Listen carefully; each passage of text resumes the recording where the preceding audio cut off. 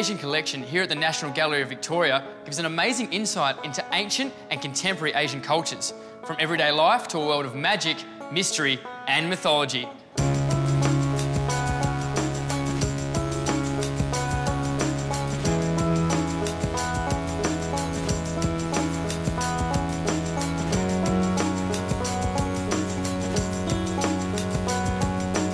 So Wayne, we're standing here with two of Yoshitoshi's prints. Would you like to tell us a bit about Yoshitoshi as an artist? Yeah, well, actually, he was the master of drama, suspense and action. And these are two works from his most famous series, the 36 Ghosts series and the 100 Views of the Moon series. When we see this piece here, it's quite scary looking, the theme of it. To me, it looks like a witch on a broom. Well, it's actually a demon, and her name's Ibaraki, and she had her arm chopped off by a young warrior. And she's gone back to retrieve it from him, disguised as the warrior's auntie. Okay. Deceives him, grabs the arm, and then jumps off and flies off into the distance. You can see she's got the arm in a sort of demon-like claw right there. It's pretty scary stuff. This piece here is quite beautiful. I mean, it's very detailed. The fox, what's the significance here? With the full moon, the fox is looking at a reflection in the river here, and she's just about to transform herself into a beautiful young woman and then go to deceive young travellers passing by and perhaps play tricks on them. This reminds me of the Japanese manga comics and animations. Yeah, it's good that you mention that, because actually the word manga was invented by a Japanese artist about 50 years before these works were made. His name was Hokusai. You wouldn't happen to have any of those works, would you? We do, but you'll have to put the gloves on. Oh. Be Michael Jackson for a day. So looking here, Wayne, what do we have here in this manga? Well, in Japanese and Chinese stories or folklore, long-necked ghosts were one of the most scariest sort of things you could see on a summer's night. And you can see a great depiction of these extending necks. This one sort of coming over and viewing a man playing a banjo or a Japanese shamisen. And then you've got this very strange three-eyed goblin here with an optometrist who's designed a pair of three-lensed glasses for him. That's quite interesting. And here we have people sort of fighting against a very strong wind, and the problem that you have when you're carrying a pile of paper or a bunch of papers and trying to struggle against an autumn wind. And you can see the maple leaves sort of blowing by here, and this woman's lost her umbrella and she's losing all of her paperwork as she's walking along the street. Well, it seems, Wayne, that Japanese manga is a mixture of everyday life and supernatural fantasy. Yeah, well, they're a window into historical Japan, so you can see everything about daily life and mythology and stories and you know, problems and funny situations. Yeah. Well, Wayne, I'm getting a bit nervous holding this, so I think we're going to give it back to you. But thank you for letting me hold it.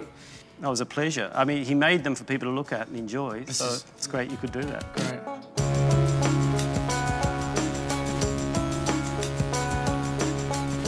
So there are many supernatural beasts that can be found in the Chinese Tombware Gallery. Do you want to tell us about this beast, Maya?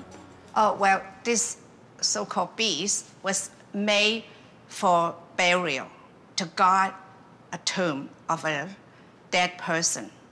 And it's not made for the living, but made for the afterlife. Because Chinese are very obsessed with long life and immortality. They wanted to live forever. So people create a lot of these objects to accompany the dead for the use in the next world. Sure. Yeah, and this one is a guardian. Yeah. And that's why it looks so ferocious. Yeah, yeah. And you can see also look very alive. Yeah. To be honest, I've never really seen anything like this before, Maya. Don't you reckon it looks a bit like Yoda from Star Wars? Well, I guess it could be, but I think it reminds me more of the Egyptian Sphinx. You know, outside the pyramid. Yeah. But it's interesting that there's this connection. Yeah. Well, let's talk about the ears there. Why are they so big? Well, I think it looks a bit like elephant. It could be, as a guardian, he has to be very alert to the slightest noise, you know, in case there's an intruder who break the tomb. To protect the tomb, yeah, yeah. But also to make sure that the dead person does not escape. Wow. To make trouble for the living. Never would have thought about that. Yeah, that's probably more important. Yeah, sure. Of course, this is only for the upper class. So not everyone got a guardian like this at their tomb? Oh, no. No, OK. So do you think I would get one of these? Well, I hope for a long time from now. Suddenly I woke, and everything around me had changed. So, Carol, I've been looking for a Buddha all day. Is this a Buddha? No, this is the Bodhisattva Avalokiteshvara. It's a what? It's a Bodhisattva, which Okay. is an enlightened being who, instead of going to Buddhist heaven, decides to stay on earth and help humans. The many arms and the many heads show that Avalokiteshvara is a supernatural being.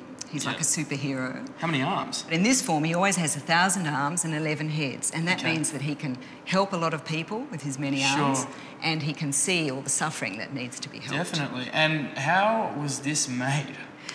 This is made from bronze covered in gilt or gold. Okay. Yep. And it was made by casting. First Okay. of all, a wax model was carved. Yep. And then a mould was put over that, and liquid bronze was poured into the mould Wow. and created this one-off poured at the sculpture. bottom. Yeah. Yeah. This would have been lodged in a Buddhist temple. Sure. And it would have been on a special shrine Okay. where water offering bowls were placed Yep. and offerings of fruit and incense, and Wow. devotees could come and pray to the god. In Tibet? This is China? probably in a Chinese temple. Chinese temple. But it's in the Tibetan style of Wow. Avalokiteshvara.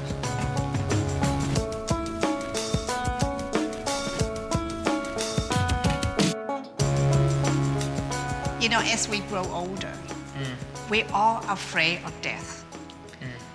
But Buddhism offers us a solution to this. Okay. Because to die is natural, just as natural to be born. Yep. So once we're born, we have to die eventually. But Chinese art or painting or even literature never deal with death. Okay. It's not lucky. But here the artist is very creative. He does something that's very original and challenging. So the bird is repeated 4 times. Okay. The first one, the baby bird is crying, very sad.